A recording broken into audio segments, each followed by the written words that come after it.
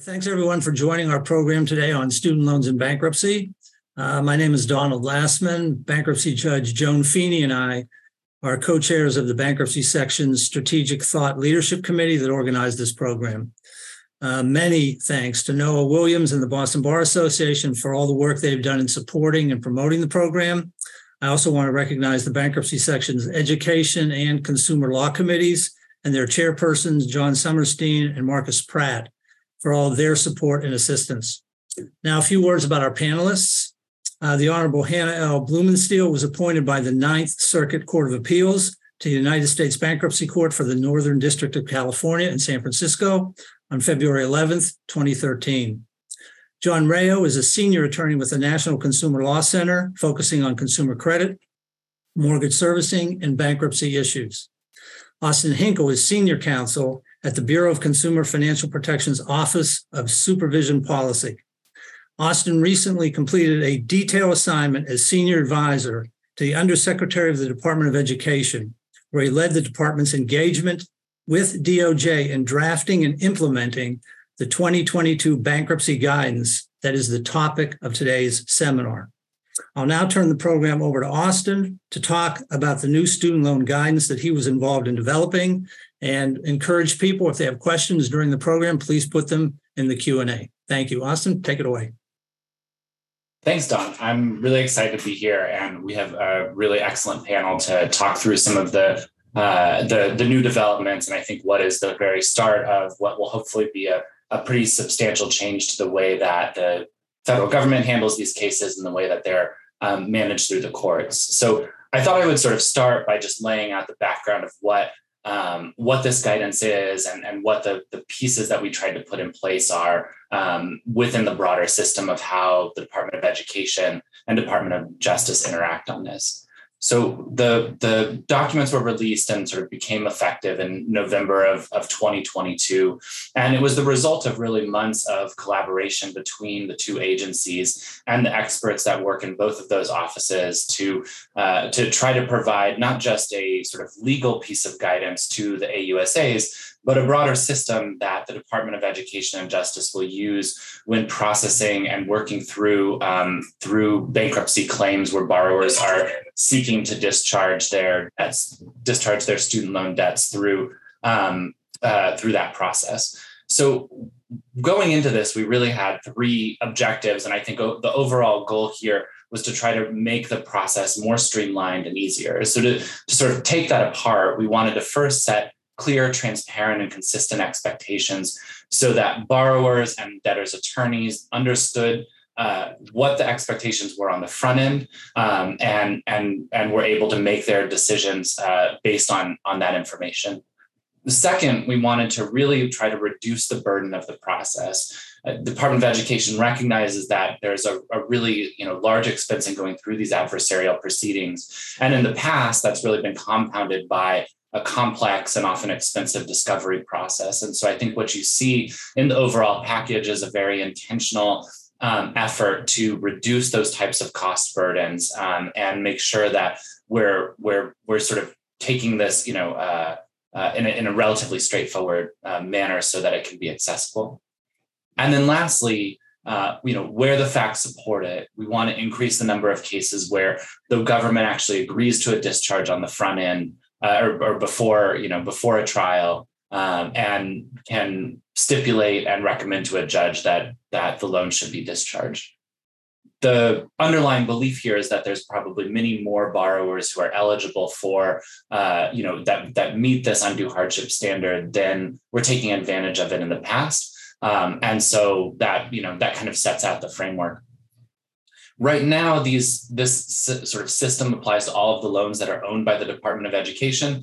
That would be any direct loan, federal direct loan under the William D. Ford program. And there's a lot of the older sort of federal family education loan program loans that are also owned by the Department of Education. And it's likely that there'll be a Dear Colleague letter sometime in the future that will extend this to the full set of federal loans, including the full FFEL portfolio. And we've been working closely with sort of partners in that conversation too.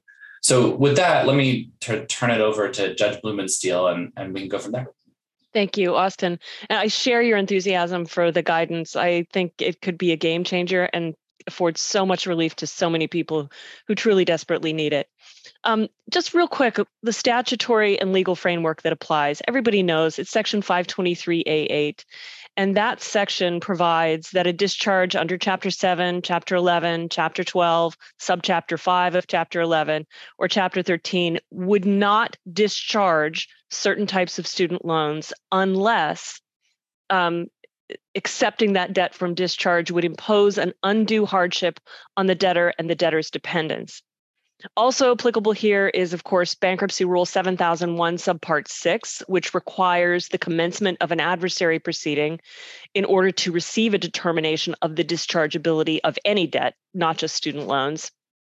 And finally, for purposes of today's discussion, Bankruptcy Rule 7004B5 applies. That's the rule that governs service of process on United States government entities.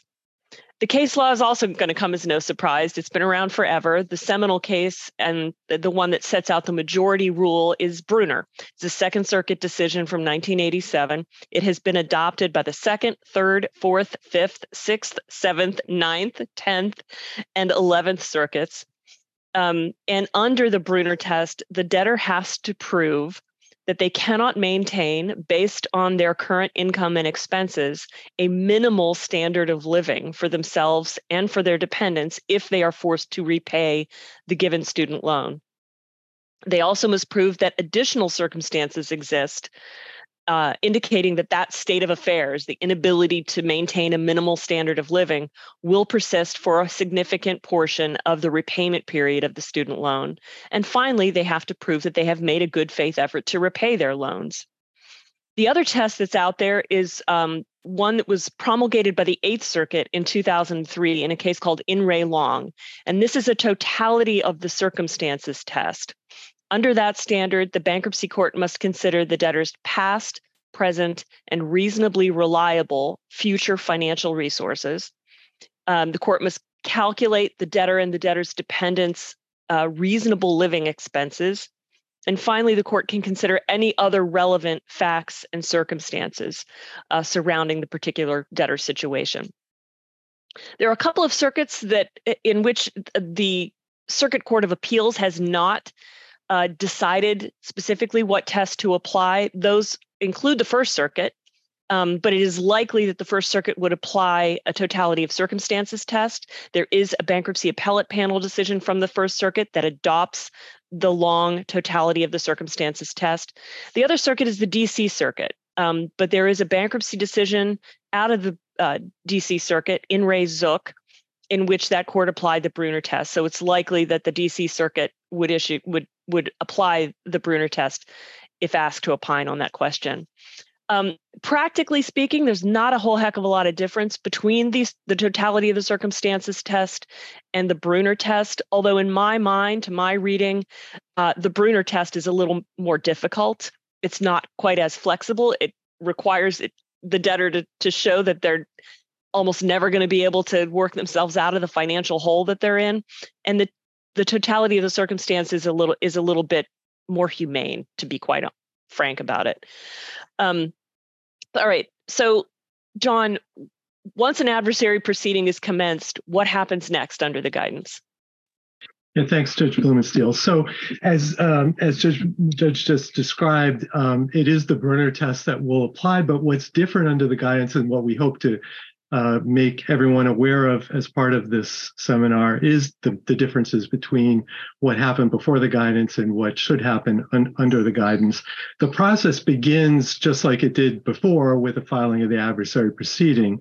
Once that is filed, the Department of Education will begin the process of preparing a report on basically information about the debtor's account. It will give information about the loans that are outstanding. And importantly, it will give information about how the debtor has interacted with the department and the department's servicers throughout the account history. And that information can be very helpful, as we'll talk about in a moment, when we look at especially the third prong of the Brunner test, the good faith prong. So that information will be compiled by the department and it will be provided to the AUSA. And under the guidance, that information should be shared with the debtor. So it will be provided to the debtor's counsel as well once the AUSA receives it. The other part of the process that differs from what occurred before is that the debtor will submit an attestation form. So this is for the attorneys who are handling this, you obviously want to read the guidance. That's very important. And an appendix to the guidance, Appendix A, is the attestation form. You can download the form from the Department of Justice website. It is in a fillable PDF format now. It is really, I think, particularly the attorneys who are handling these cases, it really is important to become familiar with that form, know what it's asking, the information it's asking, make sure that you get the information that you're going to need from your client to fill out that form. But that will be filled out, and then that would be submitted to the AUSA. It is not filed with the court. I would strongly suggest it's not filed with the court because there is some personal identifying information in there that you would not want to be on PACER. So that gets submitted, and then the process would begin with the AUSA referring to what's in the attestation. There may be, and most likely will be, some follow-up between the debtor's attorney and the AUSA if additional information will be needed to help make a decision. But ultimately, the guidance is designed so that there will be consultation between the AUSA, so between the Department of Justice and the Department of Education. They will consult and a determination will be made as to whether or not there will be an offer of settlement to the debtor. That offer, as we'll see in a moment, could be a complete discharge of all the student loan obligation, or it could be an offer of a partial discharge. And then if the parties do reach an agreement, obviously it would be reduced to a stipulated judgment and submitted to the court. We're not, this is in its early stages. There aren't a whole lot of settlements yet. And so we're not exactly sure how courts will deal with these. My hope is that this would be a settlement like any other settlement that is presented to the court, and the court will, review it, but ultimately will enter it if the parties are in agreement, if the court is satisfied that this is an agreement that has been reached between the parties. The question is whether some courts may want to go beyond the settlement and conduct some hearing. We're not sure about that. I don't think that was envisioned. The guidance certainly suggests that could be an outcome. But again, I would hope that courts would treat this like settlements that are often presented to courts in adversary proceedings and readily entered by the court, unless there's some unusual circumstances. So that's the process. I think I was going to get started on just going through I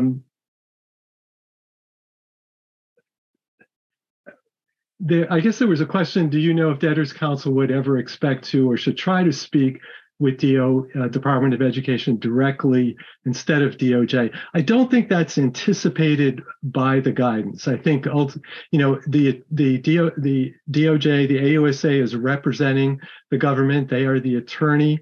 So I think even from just ethical standards, at least for debtors' counsel, you would really be consulting with the AUSA and not with a department directly. If there are issues about not getting the information that the department has provided, then that's something I think, again, you would raise with the AUSA, and but not to do it directly. Austin, I don't think you have a different view on that, but if you do, you could share that, certainly.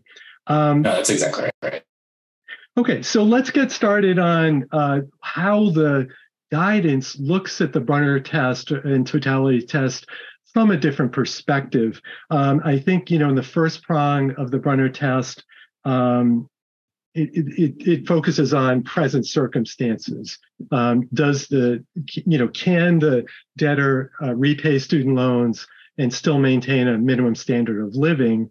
And of course, from the debtor's perspective, the answer to that, what you would hope as part of the first prong, is the answer to that question is no. Well, how do you get to the determination of the first prong? Under Brunner, the parties often engaged in extensive discovery over the question of the debtor's financial circumstances, particularly if a medical condition is alleged as one of the circumstances. There's often a lot of discovery about that. But more importantly, it's about what the debtor's spending their income on, discovery about what the debtor spent on restaurants and things like that. So hopefully, this avoids that. The anticipation under the guidance is that there may be a request for some additional information, but not the extensive discovery that we certainly saw before the guidance was issued. I think the other big issue with the Brunner test is that there were no objective standards as to what a minimal standard of living is.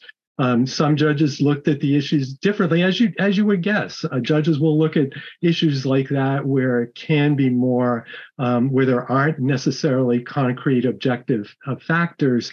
We'll look at things differently. The guidance tries to change that perspective, that view, and tries to set out at least some objective factors. And it does it by making use to some extent of the means test.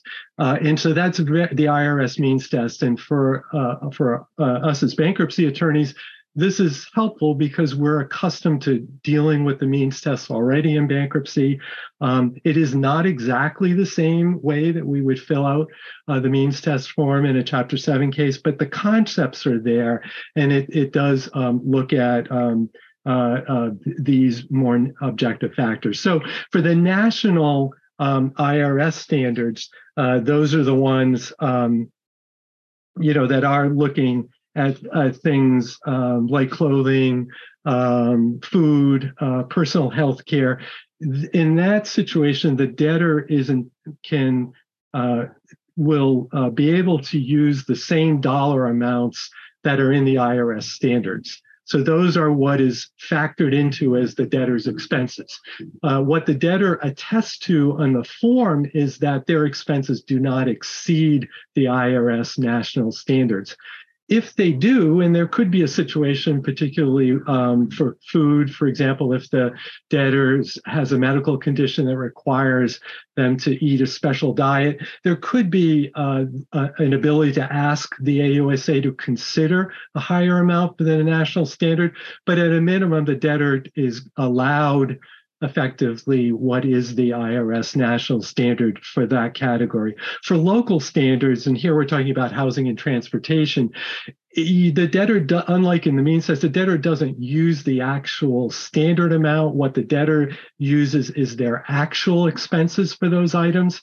And the IRS standards serve as sort of a benchmark that the debtor will be entitled to allow or take a deduction for their actual expenses as long as they don't exceed the IRS standards. And once again, if they do exceed the IRS standards, there is an opportunity in the form to explain why the debtor has higher expenses. And that's probably most likely to come up in transportation, where at least in some parts of the country, the IRS allowance is fairly low and maybe isn't considering the distance that the debtor has to travel to work and high expense of fuel at this point.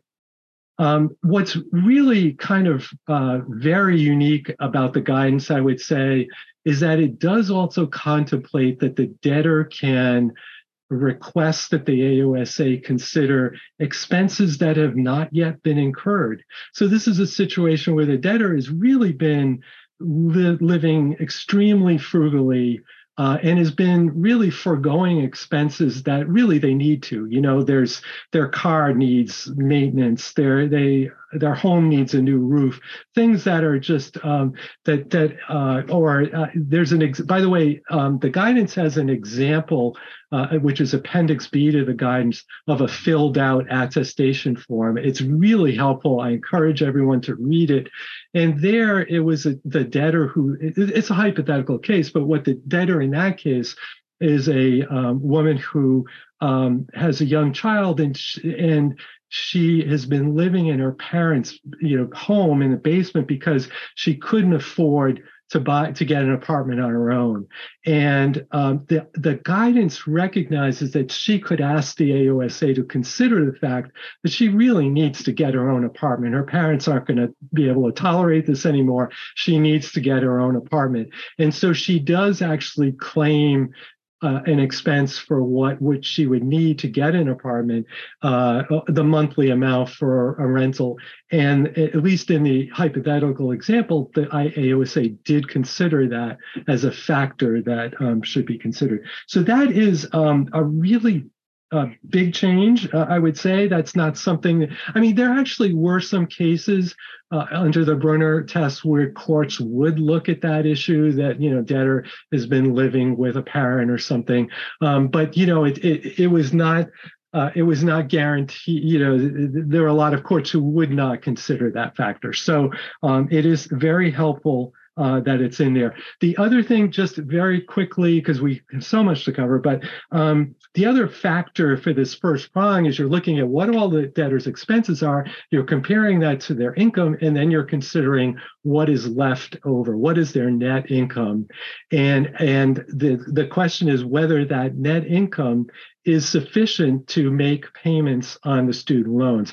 And what is different under the guidance is in the past, if the debtor was eligible for an income-driven repayment plan, and this was particularly true for very low-income debtors who really would probably never be able to repay their student loans, but because they could go on IDR and they might have a monthly payment under the IDR of $0 or $10 a month, courts would say, well, there really isn't a need for a bankruptcy discharge. And what's more, you sort of fail the first prong of the test because your monthly payment is really is $5 or zero.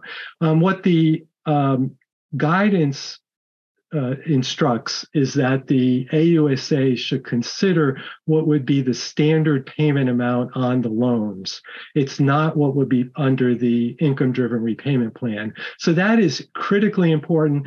There is information in our materials about how the debtor might be, or debtor's attorney might be able to determine what the standard repayment amount is. That should be in the Department of Education's report that's provided to the debtor. But if you're thinking about bringing one of these cases and you're doing your due diligence before filing and you want to know what that standard repayment is, there is a repayment calculator on the Department of Education website that you can use to try to get an estimate. It won't be perfect, but it'll get you fairly close. So when you have done this financial determination as to what is the net debtor's income, if that shows that the debtor has no income to repay the standard repayment monthly amount, then you move on. The debtor has effectively passed that first prong. If it shows that there's some payment ability, then the AUSA might consider offering a partial discharge. And obviously, if it shows that the debtor can make the full monthly standard repayment, then the AUSA is not going to recommend a discharge. Austin, I think you were going to take over with prong 2. Thanks, John.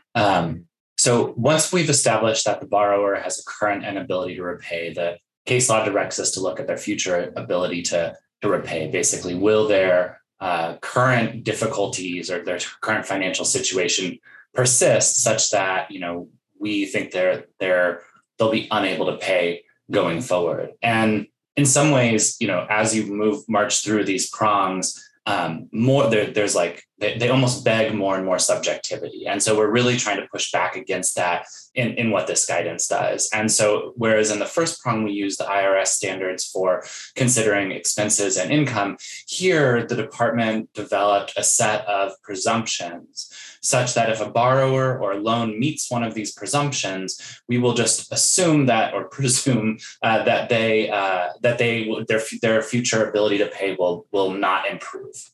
So those presumptions are that, one, the debtor is 65 years or older. So if the borrower is already over 65, they can't pay today. We're going to presume that they don't have, some big lucrative job coming down the corner, and so we'll presume that their situation is going to stay the same.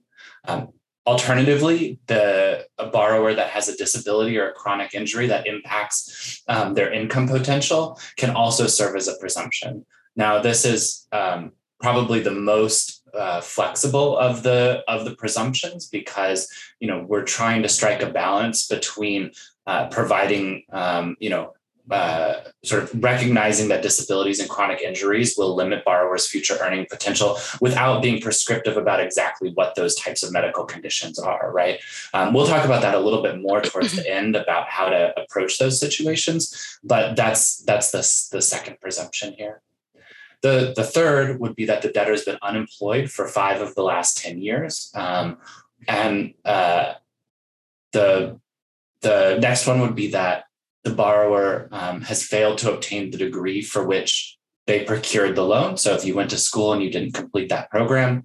And then lastly, if the loan has been in repayment, basically any status other than in school, for more than 10 years, we will also presume that your financial circumstances won't change.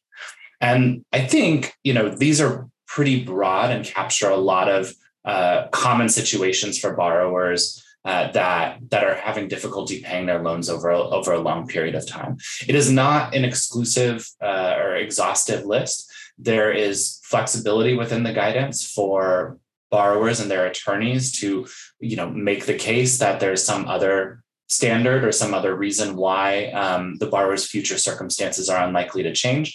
It's just that in this situation, we will presume that it's true. And unless there is some sort of articulatable, concrete thing that would suggest that there is actually some major change to income coming, we would consider the second prong satisfied. There's the way that the guidance talks about that is as sort of concrete factual circumstances, and is pretty clear that sort of conjecture and the type of subjective analysis that we may have seen in the past isn't really sufficient here. The last thing I'll say in this section is that there is this distinction between the borrowers who did not complete their program, right? They didn't get the degree that they were seeking, and borrowers who are not working in their field. The former is one of the presumptions and sort of gets you through the gate of the second prong. The latter is not a presumption, but is an important detail that can sort of be part of a broader argument about why the borrower's financial circumstances are unlikely to change. So we've seen, a number of these attestations come through where there's a focus on the line of work that the borrower is working in. And, that doesn't get you the presumption, but it is sort of a good starting place to add other concrete sort of facts to support the second prong analysis. I'll let John take over for our third prong here. Yeah, thanks, Austin. So I'm going to look at the good faith prong of the Brunner test, and also is a consideration under the totality circumstances. I'd say before the guidance, and if for those of you who've tried these cases, often the debtor would be able to satisfy the first prong. It was always the second and third prongs that really were the most tricky, and particularly in some parts of the country where there's the case law talked in the second prong about the certainty of hopelessness. What Austin just described is really a different perspective, a different way to look at that second prong. And in the third prong, we often saw a really mix of opinions. Obviously, one of the critical issues is, has the debtor actually made payments on the loan? But even there, we saw before the guidance, we would see a number of what I would consider good decisions, in the sense that a court would say that there are cases, even when the debtor had made no payments, where the way to analyze that issue was to say, at any point during the repayment period, did the borrower have an ability to pay and didn't? And so there were definitely cases where the court said, I think that the debtor satisfied the third prong, even though they never made a payment, because they never had an ability to pay. Now, that wasn't universal, but there were definitely cases, even in circuits with very difficult, strict case law, where courts would make that finding. But there were other factors that would sort of creep into the third faith prong. It wasn't always just about whether the debtor made payments. Particularly in the past 10, 20, 15 years, a lot of the focus from the parties litigating, and especially the department, and in the non-federal cases, particularly the ones not held by the department, where ECMC was involved, there was often a lot of litigation about whether the debtor was on an income-driven repayment plan, made effort to be on an IDR. And the worst cases, and I have to say, these often were not being raised by the Department of Education. There were often other litigants in these cases, but they would also go into facts about the debtor's lifestyle. You can read the cases where ECMC would argue that the debtor shouldn't get a discharge because they had too many children. They should have been paying their student loans rather than having, 4 children. So that's the kind of argument that really has no place, I would say, under the guidance. The guidance tries to take a different view, tries to establish more objective factors, more uniformity to the evaluation of this prong. So there are a list of objective factors, and of course, it's important for the debtor's attorney to consider those, to be familiar with what they are. One of them is making a payment. And I stress that is the wording in the guidance. It's making a payment. It's not saying making substantial payments. It's saying making a payment. So another factor is applying for a deferment or forbearance. So anytime the debtor has applied for a forbearance or a deferment, that would be considered a factor establishing good faith. The exception is forbearances which are in school. So while the debtor is in school, they would get a forbearance. Those in school or grace period deferments are excluded. Applying for an income-driven repayment plan is a factor that could be considered. But we'll come back to that in a second, because it doesn't. The flip side of that is not true, that if you failed to apply for an income-driven repayment plan, that doesn't exclude you from establishing good faith. Applying for a federal consolidation loan, responding to outreach by a department servicer or collector, engaging meaningfully with the Department of Education or its loan servicer regarding payment options, forbearance and deferments, or loan consolidation, engaging meaningfully with a third party they believed would assist them in managing their student loan. Those are the objective factors. And I think I mentioned earlier, and hopefully, Austin, you could share a little bit more information about what the department will be doing on this. But our understanding is that the department will be considering whether they have any record or evidence of the debtor satisfying one of those objective factors, and it should be in the report.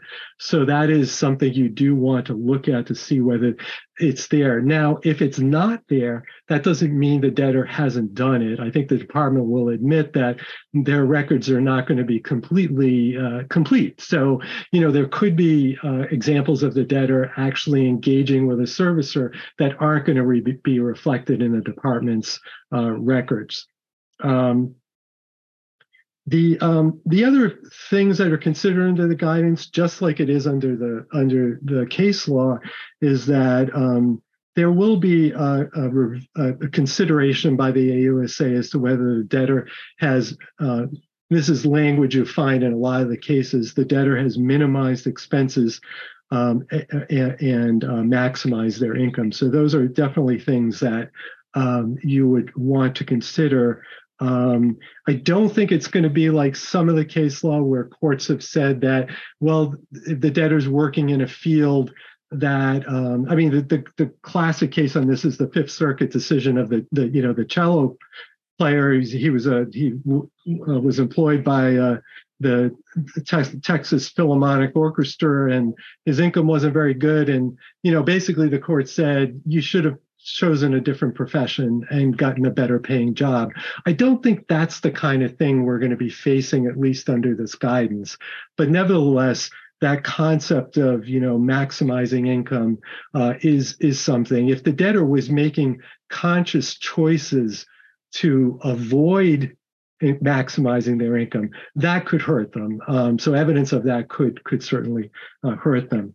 But let's get back to the issue of the income-driven plans, because this is where many of the courts have and parties have in the past, a lot of the case law is just focused on this issue, including a very recent case in the District of Massachusetts, where the court felt that the debtor could have just participated in an income-driven payment plan, or maybe didn't access that when they should have. The guidance recognizes, and it's really worth reading, the guidance recognizes that there could be situations where the debtor maybe never applied because there were reasons why there were good reasons why they did not even try to get on an IDR, or that they may have tried to get on an IDR and were not put on it because of the failings, essentially, of the educational programs themselves. That the department, the guidance recognizes that the department has not always done a great job, essentially, and they're doing a much better job now, and they've really made some great improvements to those programs. But I think there's a recognition that there could be debtors in the past who did actually try to enroll in these programs and didn't get on because servicers failed to give them proper information, or there are other roadblocks for them accessing these programs. So that's very, very helpful and sort of counters some of the arguments that I think we have seen in the past. And the guidance actually even provides some examples of what would be considered acceptable explanations. I'll just read a few of them. The debtor was denied access to, or diverted, or discouraged from using an income-driven repayment plan, and instead relied on forbearance and deferment. And we certainly saw a lot of that with some of the department servicers who would, rather than engage with the borrower about getting them on an IDR, would just put them on a forbearance. There are a lot of different reasons why that happened, but it clearly did happen. And so that could be a good explanation as to why they never accessed an IDR. The debtor may have received inaccurate, incomprehensible, or incomplete information about the merits of being on an IDR. The debtor had a plausible belief that an IDR would not have meaningfully improved their financial situation. The debtor was unaware about the availability of the programs. And then there's another example of where permitted under applicable law, the debtor was concerned about the potential tax consequences of an IDR. So I think what really is significant is that the guidance, there's a recognition in the guidance that this issue of participation in IDR is not the final answer when it comes to good faith. And in fact, the failure of the debtor to engage on an IDR can be explained in as part of the process. And for debtors counsel, I really recommend that you look at the guidance form, the attestation form. There are places in that form to provide those explanations, and you really do want to do that. And we'll talk a little bit about sort of best practices in a moment, but the old view about more detail is better than less. It's not always true that that's helpful, but here I think providing the detail certainly is helpful. I think Wasson, you were gonna touch on debtors' assets. Yeah, this will be quick. So I think the point here is to explain that the assets that are exempt under various state law provisions are not considered exempt under this analysis. That we would do, that we're required to consider debtors' assets in the undue hardship analysis, but the guidance tries to make it clear that we shouldn't give dispositive weight to those assets that are not easily convertible to cash. So people's homes, people's primary vehicles, their retirement savings, those types of assets are ones that we recognize would only be required to be liquidated in extreme measures. And at least in my time there, we hadn't come across a situation, as we've been seeing these under the new guidance, where that would have been required. So it's certainly contemplatable that we want to, and we request asset information in the attestation, but it should be the far exception to the rule. The last thing I'll say is we're kind of wrapping up this section on like what the guidance says in terms of the case law, is that it's a relatively long document and goes to lengths to provide a substantive analysis here in the hope that the stipulations and the settlements that come out of this are taken seriously. That we are, the goal is to follow the law and to follow and to identify cases where there has been where there would be an undue hardship if these debts are not discharged.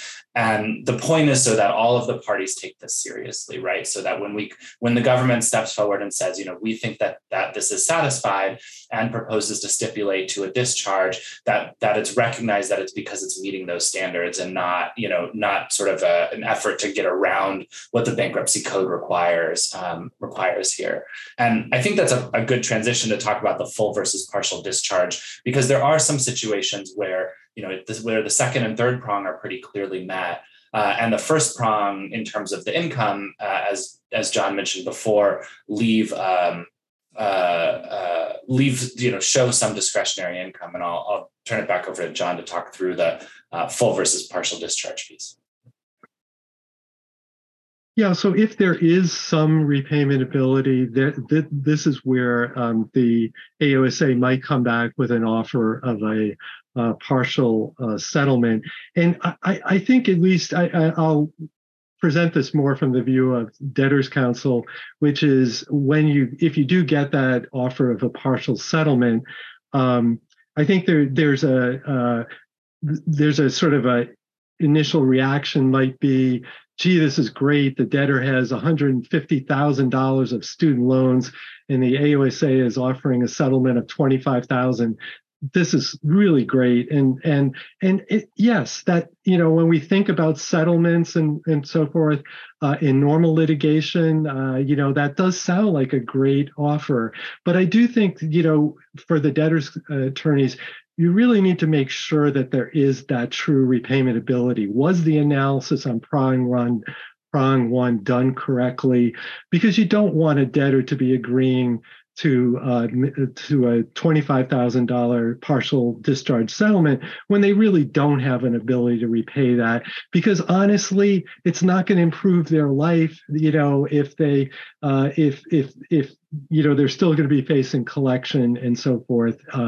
So make sure that is, if the analysis is right, if they really do have repayment ability, then sure, that could be a great settlement. But it's really important to really not just instantly say, okay, yes, this is great. To really do that analysis and make sure that it was done correctly and not reach for a quick settlement. The other thing is we probably won't be seeing these, but I have seen some examples of discharges, partial discharges that were conditional, where the debtor would agree to a repayment agreement for the amount that's non-dischargeable, and that the agreement would provide that the full amount of the debt would spring back if the debtor failed to make payments on the portion that was agreed upon. I think that is something I would not feel comfortable entering into with many debtors, at least that I've represented. There are just too many circumstances that, I mean, again, there could be facts where that might be appropriate, but again, something to really look at closely before you enter into that kind of agreement. And that actually might be one where the court might want to be involved too, and might actually have questions about whether the settlement is appropriate. So, and with that, since I'm just talking about court, I am going to turn this back to Judge Blumenstiel. Thank you. We have a question that I'd like to address before I move on to the impact of the guidance on the deadlines that are triggered with the commencement of an adversary proceeding. And the question is, can you discuss the good faith test for parents who have co-signed or taken out parent loans? Do you think parents will be treated somewhat differently under the guidance? Can anybody help there? I'm happy to take a first crack if that's fine. So the guidance does not distinguish between parent or non-parent borrowers. And so, for Parent Plus loans, which would be so for the Parent Plus portfolio, all of the same analysis would still apply.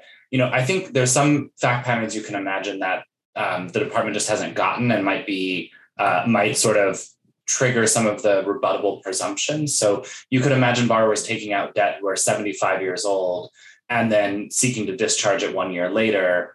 In that kind of situation, we may want to look closer at their future ability to pay. But again, the fact that we let them take it out at 75 doesn't change the future ability to pay analysis. So I think those are just ones to be cautious of. It doesn't mean it's not facilitated for in the guidance. But in terms of like some assumption that a family member would pay, there's really no contemplation of that here. I think the income and expense categories look to your household, but if if the people that you took out loans on behalf of are not living in your household, then it wouldn't factor into your income or the expectation.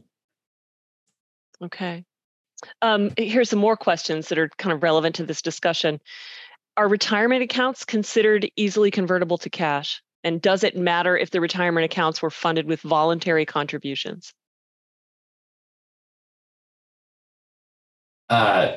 Typically, retirement accounts will require some type of penalty to be paid. I think that makes it not as easily convertible to cash as, say, just like a CD or some stock you own or something along those lines. So the guidance does caution around retirement, looking at retirement accounts, and most retirement accounts are not large enough to tip a threshold that I think would be threatening. But John, it looks like you probably have a lot more experience here than. No, I was just going to add that I think the age of the debtor could also be a factor. If the debtor's close to retirement, I think they certainly have a good argument that they should not be required to withdraw those funds. Yeah. And so talking again about family members, and is the question is the co-signer release any part of the discussion regarding family members? I'm not sure I understand the question. Do you guys have a better understanding? I think so. So co-signer release is typically not something, or co-signers are typically not something you see in the federal portfolio. It's more on the private side. Got it. And so like it wouldn't apply to most of our loans. As I understand it from where I sit at the Bureau now, companies will typically treat the borrowers on co-sign loans individually. So if you're the co-signer, you can, and you successfully make a adverse act, adversarial case that this should be discharged, then you would be removed from the node. But I don't know if that's how it plays out. That's what they tell us in policies and procedures. But on the federal side, you just don't see co-sidelines. Got it.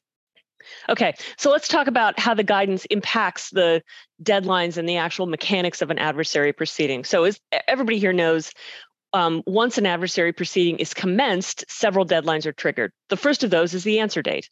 And under Bankruptcy Rule 7012A, the United States has to file an answer or a responsive pleading to a complaint within 35 days after issuance of the summons, all right?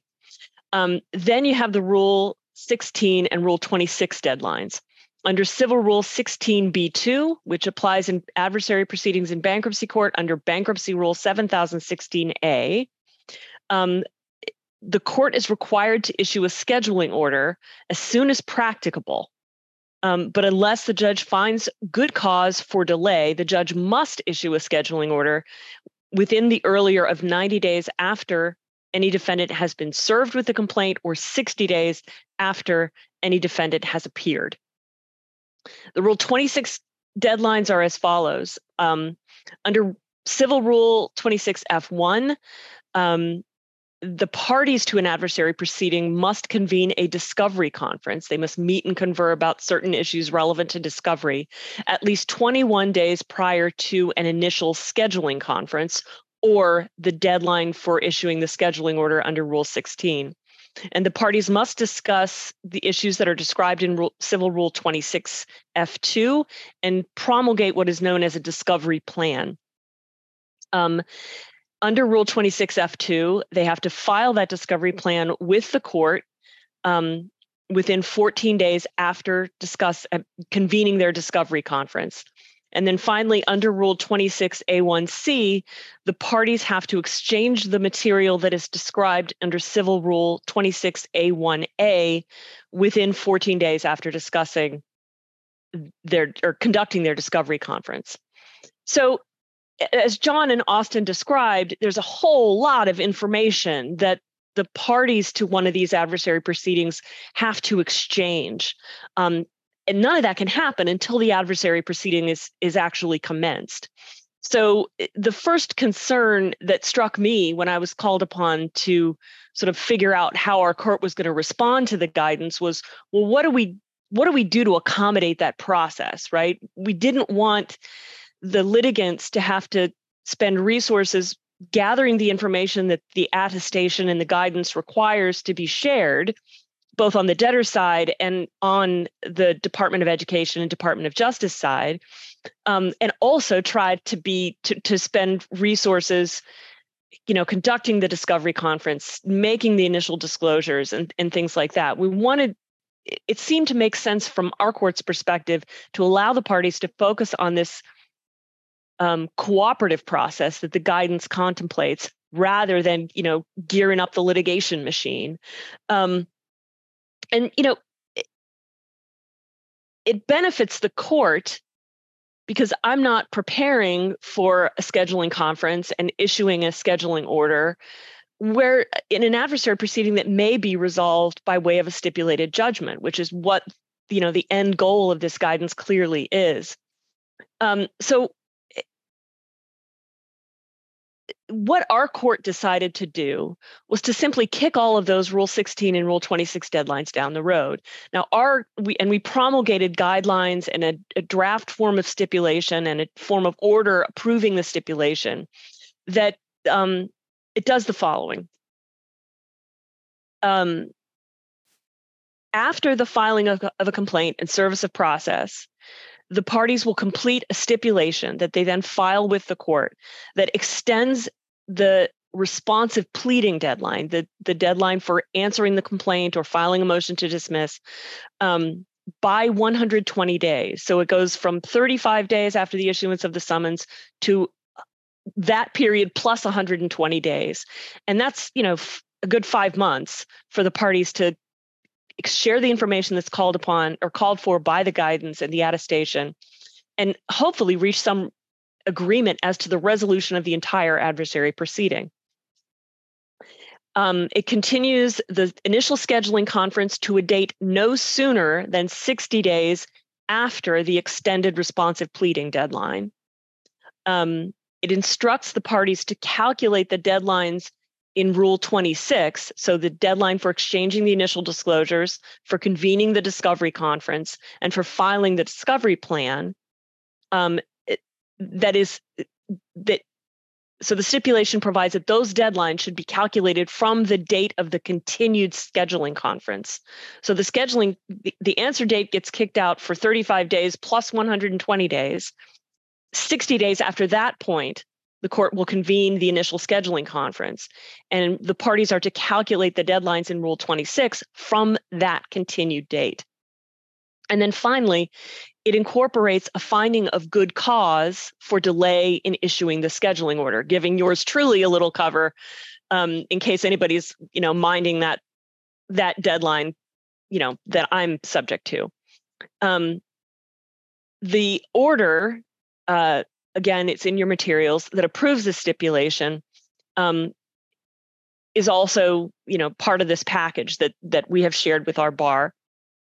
And if the parties are able to resolve the proceeding by the processes contemplated by the guidance, they simply upload a stipulated judgment.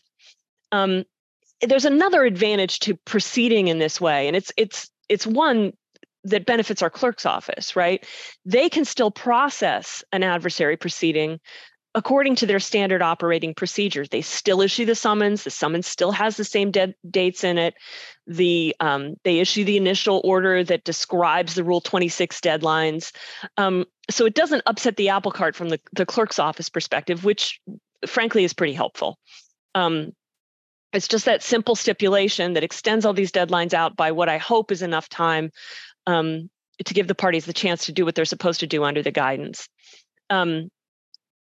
And, as I said, our court has promulgated guidelines that, explain all of this and lay out what the guidance is supposed to accomplish. You might try, if your court hasn't adopted specific procedures, you might, float the stipulation to see if your judge is receptive to it. Because I think it makes sense from everybody's perspective. The guidance does contain a statement as to the court's authority when it comes to approving any sort of stipulated judgment that the parties might be able to, agree to. And it instructs the DOJ to advise debtors that although the Department of Justice and the Department of Education may stipulate to facts relevant to undue hardship and recommend to the court that a finding of undue hardship is appropriate, that the stipulation or the party's recommendation does not bind the court, and that the court still retains the authority to render its own determination whether the debtor has met the standard for an undue hardship discharge as required by Section 523A8. I can't speak for every bankruptcy judge in the country. I know that I would be very receptive, and am always receptive to adversary proceedings that are resolved by way of settlement. So there is no way to guarantee that a judge is going to go along with this. But what this guidance does provide for the courts is consistency. It is no longer sort of a subjective test or subjective exercise where you're digging into, whether the debtor have had children, whether they should have chosen to play the cello as a profession. I mean, this removes that and imposes in its place consistent standards that apply to these determinations. And I hope that will go a long way toward making me and my colleagues comfortable with the outcome that is contemplated by the guidance. That's as much help as I can give you there. So best practices, go ahead. I could just say, Judge Blumensteel, I appreciate those comments. That's really helpful. It does remind me, though, that I don't think we mentioned, and I really say this for the debtors' attorneys here, is that to understand that this is a document that guides settlement. So it's between you and the AUSA. Please don't be arguing that what's in this guidance is binding on the court, not in terms of whether they accept the settlement, that's a different issue. But if a settlement isn't reached and you need to litigate the case in front of the court, you really can't be saying the judge needs to follow this guidance. It wasn't for that purpose.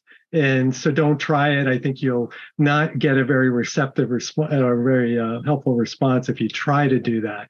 That is not the purpose of this guidance. Okay, so very quickly we're going to move to, I think I've run out of time, but Don, where should we go with, I think we're done. I think see what you can do, and when you disappear. But I say go with it.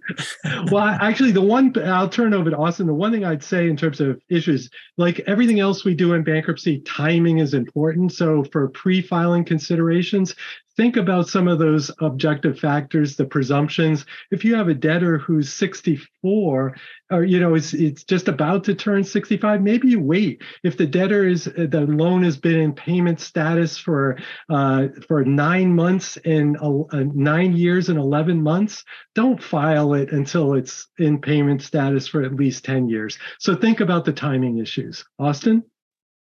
Thanks. Yeah, just to build on that quickly, from what I've seen, I was surprised at how many of these attestations we got where the borrower failed the first prong. So do the math equation and figure out what that first prong looks like. That'll save a bunch of time. In the broader scheme of it, I just want to thank everybody who's been a part of this process. We get so few of these to start with. We're seeing that baseline tick up. And I just appreciate the receptiveness and that debtors' councils have been sort of taking us at our word that this is a different mindset and a different process for handling these. And we're going to keep sort of working through them in that way. So there's one question here about Chapter 7 or Chapter 13.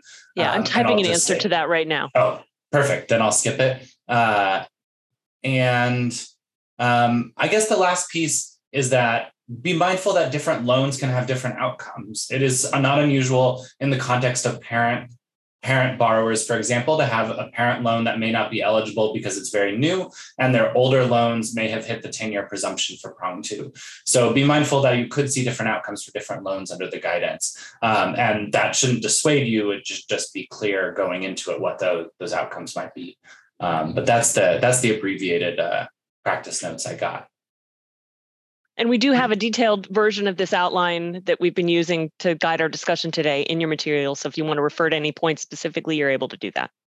Yeah, I was going to encourage everybody. The materials are really have a wealth of information in them. And so I would encourage everybody to take a look at those. I want to thank Judge Blumenstiel and Austin and John for participating today. Thank you, everyone else. And we're all set. So have a good rest of your day. Thank you. Thank you. Take care, everybody.